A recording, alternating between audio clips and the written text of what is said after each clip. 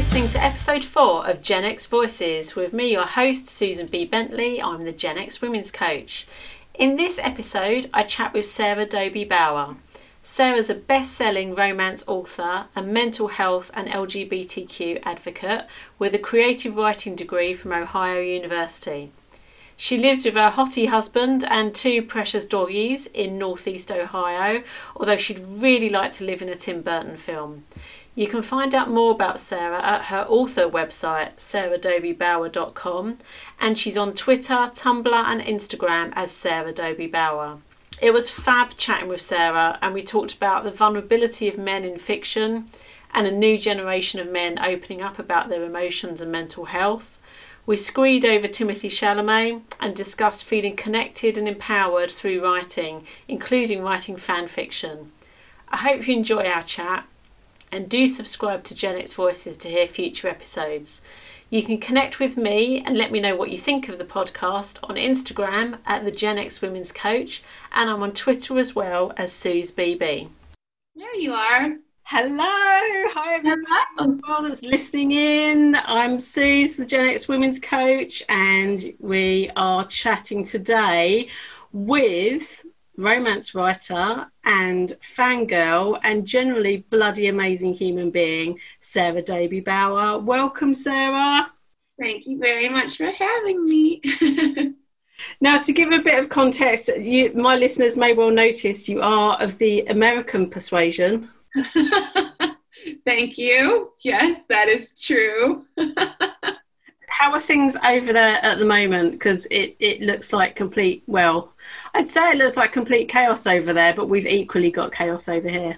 Yeah, no, it's good. I just don't watch the news very often. I escape into my books and my movies and generally keep kind of quiet and keep to myself.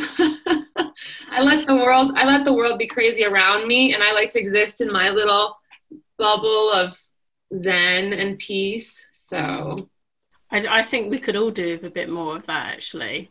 Yeah, let's talk about your journey, because you're a published author. You write what you call romance, what I would call erotica, because I've touched on this before with you in terms of the word romance writer for a lot of people brings up Harlequin, or over here in the UK we have Mills and Boon, that are very heterosexual relationships, usually very white relationships as well, often known as bodice rippers. But yeah. You write something very different. So tell us about how you got to where you're writing at the moment and what you enjoy about what you write. Well, I was always a writer, even as a little kid. And so I went to college for creative writing. So I actually used my education, which not many people can say. After creative writing, I was in journalism for a long time, and I hated it because it was just boring and dry, and even doing columns, even like doing advice columns or anything, it's just you have to follow these rules, and it's hard to be creative and follow rules. So I got out of journalism. I continued writing fiction. I was writing a lot of paranormal romance, first of all, because I grew up on Anne Rice and all the Vampire Chronicles, so I've always had a vampire thing, and so I was writing a lot of vampire romance, and eventually one got picked up by a publisher, and that was my first book, called Bite Somebody. It ended up being a 2-book series. It's heterosexual romance. It's not as erotic as some of my more recent books, and it's a comedy. And it just kind of snowballed from there, honestly. I was writing a lot of heterosexual romance, and then I started watching BBC Sherlock, and Thank you, BBC. Thank you, BBC. I just felt very much, as many of the viewers of BBC Sherlock felt, that they were a gay couple. And it wasn't just us, it was written that way practically. It was just so in your face, this tension and these longing looks between John and Sherlock. And I was just ticked off that they weren't getting laid. So I found fan fiction, and I went to AO3, and I was like, oh, there's a bunch of people like me, and they're writing John Locke. And I was like, I could totally, like, I want to write my own John Locke fan fiction. And so I kind of did the opposite way. A lot of people go from fan fiction to original fiction. I was just like mixing it all around. I was writing my own original fiction, then I was writing fan fiction, and then slowly my original fiction kind of veered towards the romance genre, just like John Locke. And then Call Me By Your Name came out, and it became like even a bigger deal because that movie meant so much to me.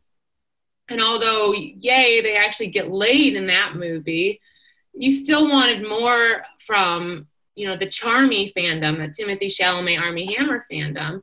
And so then I started writing that. And as the fan fiction grew, my publishing career grew. And so they've kind of grown organically together, those two parts of my career.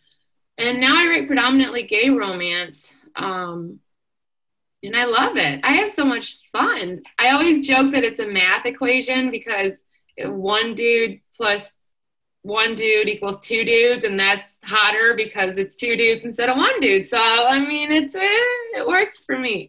So recently on September 4th, my latest novel, Abstract Love, came out, and that takes place in Cleveland, Ohio, which is where I live. And it's romance, romantic comedy. And yes, that's most recent. So I guess that's bringing you from the beginning to where we are now, as I'm still writing Charmy fan fiction. Now I just finished writing a big one on AO3, so yeah. There's something about Call Me By Your Name, isn't there? And I was a fan of Luca Guadagnino, the director. Before Call Me By Your Name, I'd seen I Am Love with Tilda Swinton, who I just absolutely adore. She's amazing. But there was something about the way he filmed it that was so natural and so just beauty at its essence, that when Call Me By Your Name came around, I heard about it, and I was like you, I was already in the fanfic community, but around kind of very originally Buffy. So I'm going back like 20 years. I'm aging myself here in terms of what I read. Buffy, then Lost, and other things as well, and then coming to Call Me By Your Name. And I ended up listening to the audio tape narrated by Armie Hammer. Yeah. Before anything else. Oh gosh. And it was just stunning to listen to. After that, I think I'd missed seeing the film when it came out. So my first thing was the audio. Then met Timothée Chalamet, and then saw the film. Oh my gosh, that's so backwards. It's a really backward route into it. But again, I think, people have spoken a lot about the relationship in that film, and that it's beyond it being, just a gay relationship. And Luca Guadagnino often says, it's about love. And the pair of them, Armie Hammer and Timothée Chalamet, have always said in their press as well, love is love is love. And that phrase has been taken up by a lot of LGBTQ plus parts of the movement, which I think is fantastic. Mm-hmm. But it's then turning, I think what a lot of people don't know about is how you end up writing about real life people. And so I'm interested to hear from you in terms of like where that separation comes in, and where the kind of fangirliness comes in as well. Does that make sense? You're talking about like why I write about real people, or how that works? Yeah. Well, I think that one's really, the Charmy thing is just too easy, because during the press junket, it was like they were still in love with each other. They weren't even in character anymore. So for the Timothée Chalamet, Armie Hammer fan fiction, that was just like totally organic, because you could look at them in an interview and be like, there's fan fiction, like right there, like right that moment, that's fan fiction. And I know some people they get creeped out that you're writing like real people and putting them in fictional, often sexual positions. Like, what right do I have to do that? But that's writing fiction always. I mean, people ask me, like, do you base your characters on people? And usually no, because it's very hard to distill, like my husband, for instance, will never be in one of my books because I just can't, that doesn't work in my brain. I can't adapt my husband into a fictional character. But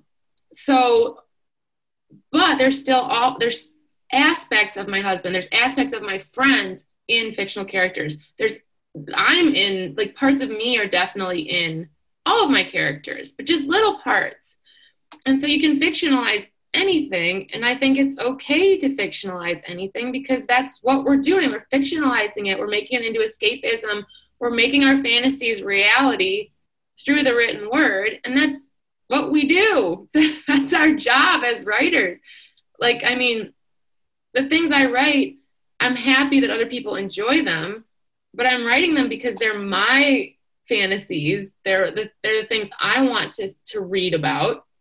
You know, that's always been kind of with when I was younger or, you know, growing up, it was always you wanted to find these characters that you could relate to and that you felt reflected you in some way.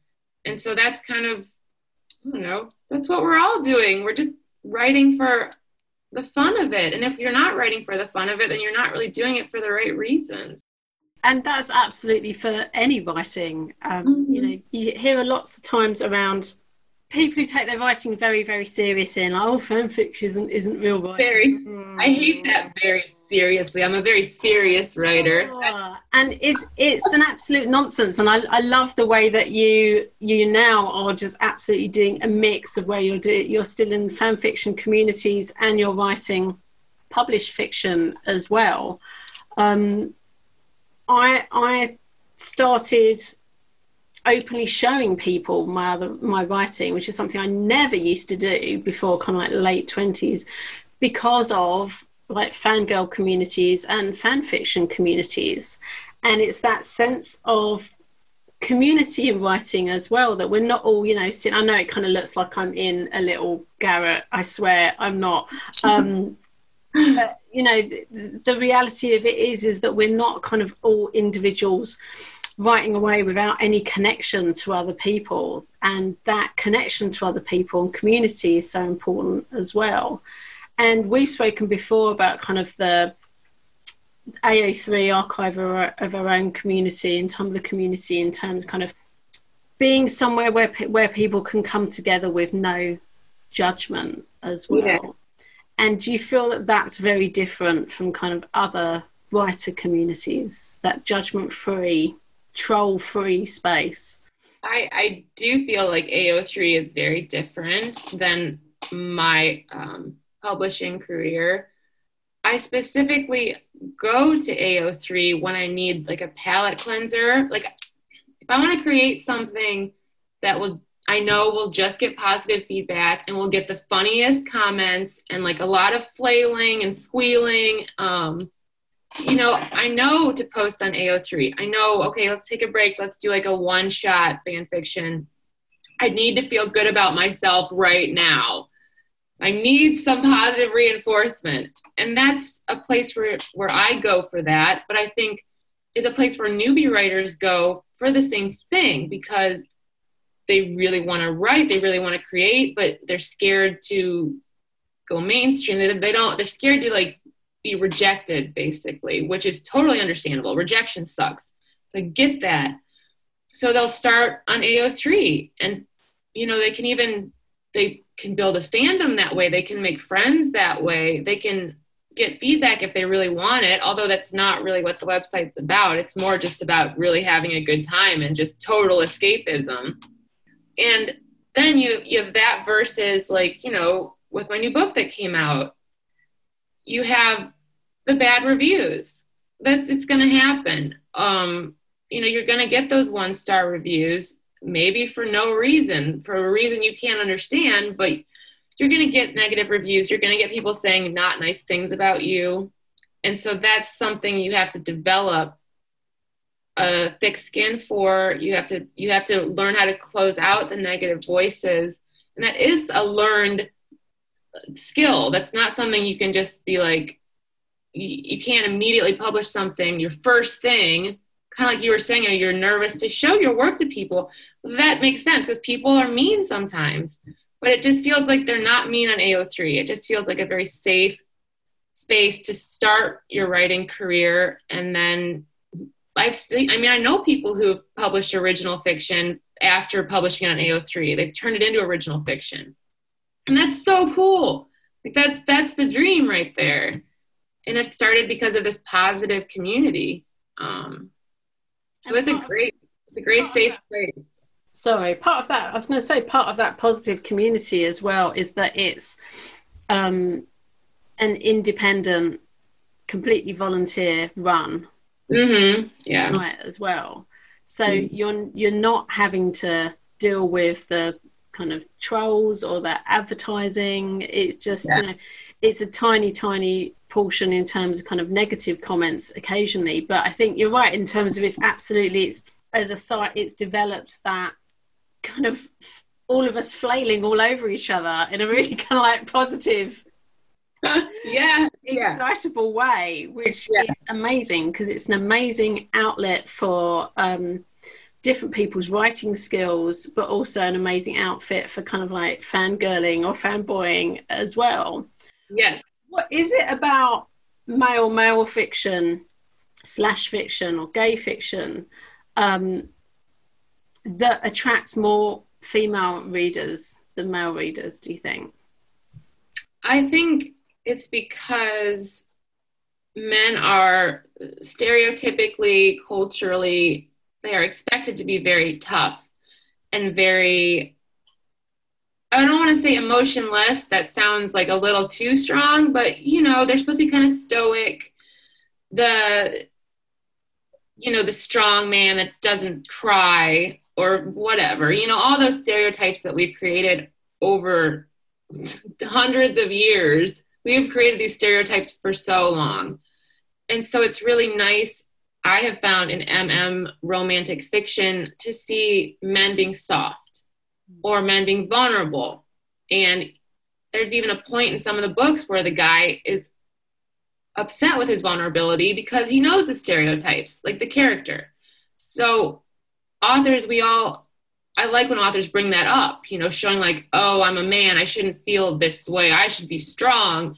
And so it's so nice when you see them weak, vulnerable, in love, fluffy. I mean, we just don't see that very often. And, I know we're going to surely flail about Timothée Chalamet later a little bit more, but I really enjoy him as an actor, but I really enjoy him as a human being because he seems like he's actively breaking all those stereotypes and not giving a crap about what anyone thinks about it. I just love that. And that's why, Harry Styles is the same for me. I really love these men who are bringing androgyny into the forefront, who look soft. They just look soft and sweet, and they are sweet. On red carpets, you see, Timothy giving kisses to crying young men, and that's Clint Eastwood wouldn't be doing that, back in the day.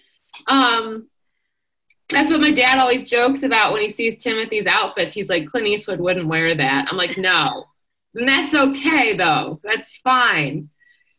So I think that's a big part of it. I like this shift, this cultural shift in reality, but I also like that romance really brings that out. It brings out the vulnerability of men, these men who feel the need to be very stoic in real life are soft in fiction, and that's lovely, and it's very refreshing. Let's flail. I don't mind flailing one bit. I think what you said, it so resonates with me in terms of he's not Clint Eastwood, and that archetype of what it is to be a man, but that archetype of kind of stoic, solid, not showing emotions is actually a massive undoing for men. That's how we end up with higher numbers of suicide rates amongst young men, kind of 16 to 25, because they're not being openly emotional. I don't feel that they can be vulnerable as well. So I think that's absolutely part of the fan fiction and MM genre in terms of writing. But absolutely, my God, I would love to be seeing more of that openness and vulnerability. And I've said it to you before, why does there have to be kind of like, it feels like we all get allowed one of these soft boys like every 10 years. So there was, River Phoenix. Let's stick Keanu Reeves in there as well, frankly. So River and Keanu, frankly, in the same film, they were in My Own Private Idaho, but also kind of at that point in time, 10 years later, Heath Ledger, RIP, sadly cut down in his prime. River Phoenix, sadly cut down in his prime. You can understand where Timothée Chalamet is then coming from when he says openly in interviews, the roadmap for young actors is not a healthy one. It's not a pretty one at all. So for him to continue being that open and just full of emotion and showing his heart on his sleeve in interviews. We don't know what he's like in real life other than being incredibly kind to this particular older lady on how to take a selfie with him. Yes. Incredibly kind to me for that one. But I get the feeling that's part and parcel of his upbringing as well, in terms of that openness. There's some people have said as well it's because he's half French, so I don't know what's in that, but I am kind of like, why is there one of these, or one plus Harry Styles every 10 years? What will it take to get more men to be open and vulnerable? I don't have an answer for that. Do you have an answer for that? No, but I would say I think it's looking up, because I think some of the first steps that we've seen in that direction is the embracing of androgyny in Hollywood. And Tilda is a really good example, because Tilda, I want all of her clothes, by the way, but she dresses in a very masculine way. She keeps her hair very masculine. And so she's a really good example of the adverse, or the opposite here. We have an androgynous female who, no offense to her, she's pretty stoic. She's not a very emotive woman in interviews or anything. So she's over on this side. Then you have Timothy, you have Harry, you have Cody Fern. You have those three young men have shown up at award shows looking very androgynous. And so that's like the baby steps, I think. And then hopefully we can get a little more into the, not just skin deep aspect of it. And I'm hoping that the generation, Timothy's generation, I'm hoping that they are more open with their feelings. And with all that they're going through as young people right now with politics in the world, I hope it has a positive effect. I hope that in time they will be much more open about their emotional state. And, you talk about, like Heath Ledger is a good example. Maybe if he'd felt comfortable, he was very sad. He was apparently very scarred from his Batman experience playing the Joker. And maybe if he had been comfortable saying that, I'm sad, I need help, please help me, like that, maybe he would be here still. And so I'm hoping that this new generation, as our generation, as I talk more about mental health, I try to talk about mental health and mental illness as much as I can.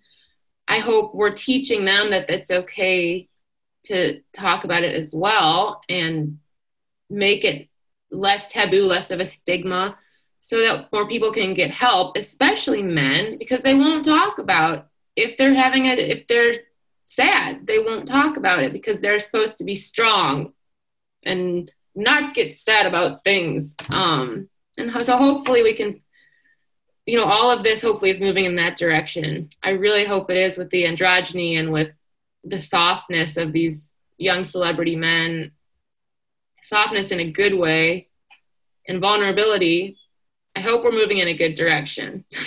I think we are. And from me having been a lecturer for the last couple of years, I'm not at the moment, but that was certainly kind of 18, 19-year-old first years at university, at college. So that's the same generation as Timmy, so Gen Z. Effectively, if either you or me had kids, other than pet kids that absolutely count, might I just say, you know, we would have been bringing out that generation, the Gen Z. And I've certainly seen from some of those students more vulnerability in terms of kind of talking about their emotions, and a political awareness that I haven't seen for a really long time as well, which is really nice. Political awareness with a small p, just in terms of being able to talk about things and have those discussions, and maybe finding a nuance in those discussions that the millennials before them didn't necessarily have. Because what you end up with social media as well is that, well, I'm right, no, I'm right, no, I'm right. And that's why things like AO3 and Tumblr and like parts of Reddit and parts of the different social media are a joy to be on. Oh yeah. Overall, she says. Avoiding Tumblr for the last week or so, there seems to be some kind of big aggro going on in the kind of charmy CMBYM world that I'm like you, I'm just like, I'm zenning out of this is the support I need at the moment. So yeah, I've got, you know, if you kind of wanted a positive change for kind of the world, maybe would that be it then, that hopes in that generation? I mean, yeah, that's part of it. A positive change for the whole world is a huge question to ask somebody, but I think what I would really like is more patience in the world and more inclusivity, because I feel that that's where a lot of these online social media fights are kind of, it's because people are very intolerant of other people's beliefs. If you don't agree, then they're immediately wrong, and I hate them. Like, that's kind of how it feels right now, at least in America. It feels very intolerant, despite what we're going through. It's kind of ironic. You'd think we'd be more tolerant with what we're going through societally, and yet it seems like we're worse than ever. And it seems like inclusivity has become exclusivity, which is very frustrating to me. So I would really like, if I'm going to change the world, I want a world that is more inclusive, tolerant, and patient. That's what I would hope for, because we don't have enough of that. No matter how much we claim to, we're lying. We don't have enough of those things. So yeah, I guess that would be what I would change in the world. I think that is a beautiful thing to hope for, and something that we all kind of have to kind of dig away at and strive at in our own little ways each day. I was chatting to a friend the other day, and we were talking about having friendships with people who have completely opposing views. Like at the moment, we've got the whole Brexit thing going on. And, you know, I absolutely am mates with people who have completely opposite views from me on that particular subject. But you have enough trust between you as friends to kind of go, okay, yeah, well, I can, you know, you've got your point, I've got mine. Let's discuss it, or let's, you know, agree to disagree and go and have some cake. I like that. I like option 2. Let's go have some cake. The Jewish answer is the answer for everything. Like, can we talk about it over coffee and cake, please? Because that's the obvious solution for everything, fruit cake. Yes. I love that idea. But I think that's a great hope for the future. And as we both said, you know, hopefully the more people see role models of that, see people role modeling that type of behaviour of having patience and understanding, the more effective it is, the more, you know, little pebbles spread big ponds, or whatever the phrase is. I can't remember. It has to do with ripples. Something about ripples. Yeah, there's ripples in there somewhere. As a coach, I should know that particular one. I'm a writer. I should know that too. What's wrong with us? It'll come to both of us after this recording, and we'll like tweet each other and go, this is exactly what we meant to say during the podcast. Damn it. Now, we can't carry on without saying hello to the particular pet friend that you've got behind you. For people who are listening in, we're looking at Sarah's. Is this your office or your lounge that we've got? It's my office. Hang on, we can get a little bit closer. Miss Ripley. Oh, thank you. Do you want to say hi, Miss Rip? Let's say hi. Oh, there she is. And what's her name? Ripley. After Sigourney Weaver, I'm hoping. Oh, yeah, after the alien heroine, of course. Yes, that's you. Absolute gorgeous. For the listeners, she looks like she's a mix. It looks like there's kind of Pitbull Staffy going on there somewhere. Yeah, she's a mutt dog. Yes, that's my baby girl. My baby boy is in the other room with his daddy, but they have to work in their office and we have to work in our office. So yeah, I think there's people have been finding that more and more during these times as well, as like you suddenly find yourself having to create a lot more boundaries in your relationship around work than you ever thought you'd have to. That's true. Yes. Yeah. Which is why the other half is banished from our little office room whenever I'm recording. No cameo appearances. No, the cat tends to the cat came in on my Instagram, a short little Instagram video I did this morning about my last podcast release, but he's very, very camera shy, so all anybody gets is just this massive amount of cat chatter whining going on. You never actually get to see him, but he's he's not my baby at all. He's 14, but he's been an absolute, there's something about having a pet that they're not just a pet, they're part of your family. Yes. And at the moment they're a massive comfort, and in effect, poor things have become therapy animals, whether they wanted to or not. It's true. It's true. So let's fangirl very, very quickly, because we were just saying that I was very excited about Dune coming out, and you are equally excited, though you're not a big sci-fi person. No, I'm not a big sci-fi person. I had one of my friends, I posted some GIFs of Timmy's hair basically in the Dune trailer, because his hair just is unreal. I swear he's like, he's a mythical creature. He's like a unicorn. But I posted some pictures and she messaged me privately. She's like, are you seeing this movie because you actually read the book or because Timmy was in it? And I was like, guilty. I'm not reading that book. Like, I read Atlas Shrugged. That's the longest book I'm ever going to read and never again. You read Ayn Rand? Good. I did. I read the whole thing, even the whole speech. That's it. I'm done. And so I just told her I'm not reading the book. She she's pushing it, but I'm like, I can't read the book. I'm sorry to everyone out there that's watching this podcast that like loves the Dune book, but I'm not reading it. I'm just seeing the movie because Timmy's in it. I'll just be honest. So that's it. I have just started reading the book. Oh, you did? I've never read the book. And I think there's something about certain sci-fi-like books from my youth.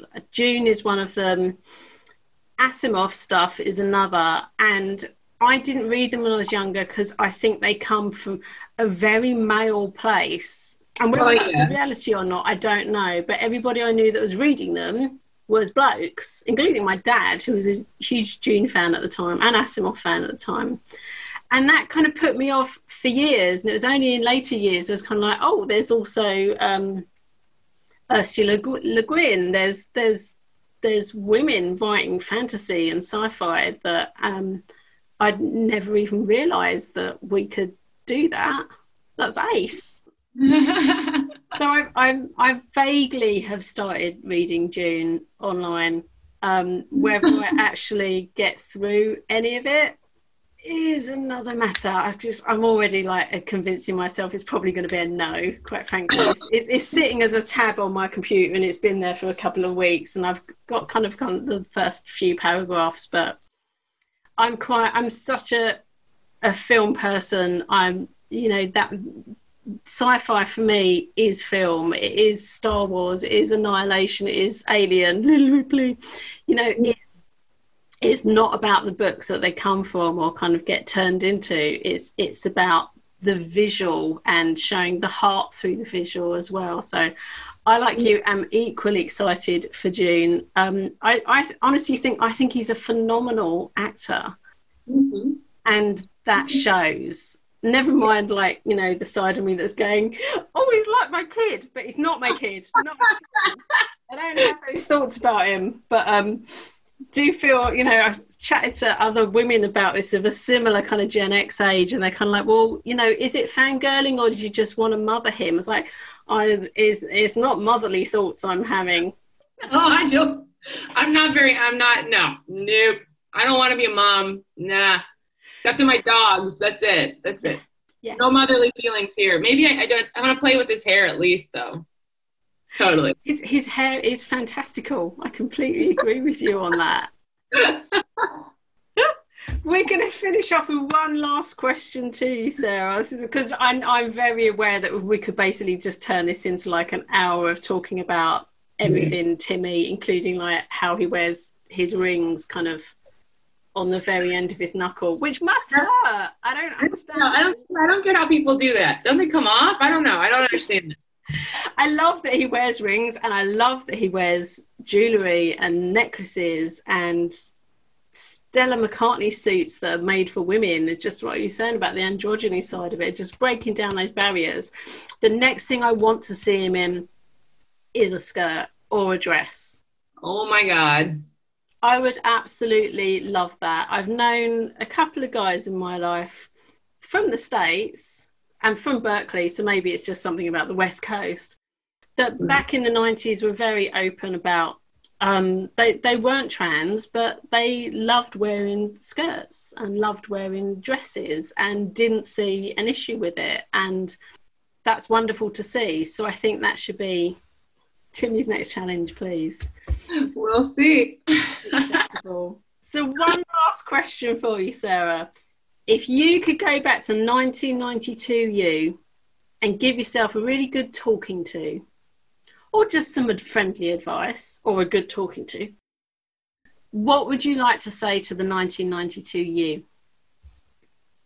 Don't care about what other people think.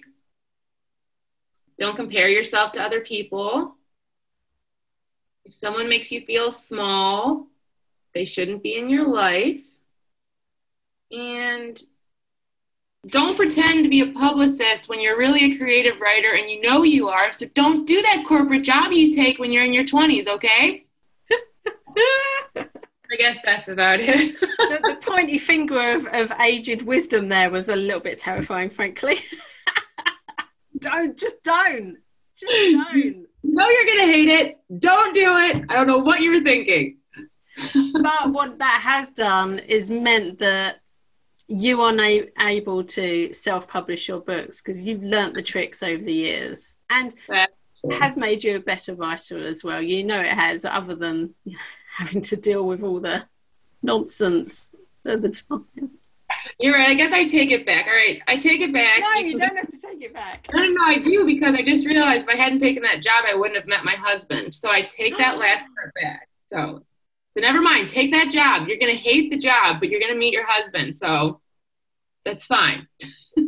Life is lifelong learning, though, isn't it? And that's the thing. Nothing's ever a failure. It's just a learning experience. Yes, that's very well put.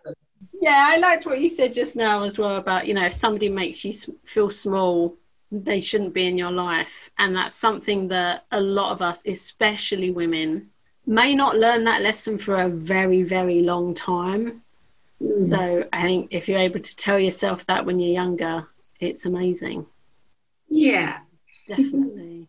It's been an absolute pleasure, Sarah. Thank you for having me. Massive squee. Thank you so much for coming on. So you've got a book out at the moment. Just remind all our listeners of what the book's called, where they can get it. It's called Abstract Love by Sarah Dobie Bauer, and it's on Amazon. All my books are on Amazon. So you search my name, a bunch of stuff will show up for you. And I use the same name on AO3 if you want to check out any of my Charmy fanfic or John Locke fanfic, Sarah Dobie Bauer. Yeah, let's bring more people into the sect, clique, group, Yeah. gang, cult, maybe. Stop it. Maybe a little bit. Community. How's that? That sounds better. Good. It's been an absolute joy, Sarah, and we'll speak soon. Thank you so much for coming on. All right. Bye, guys. Thank you.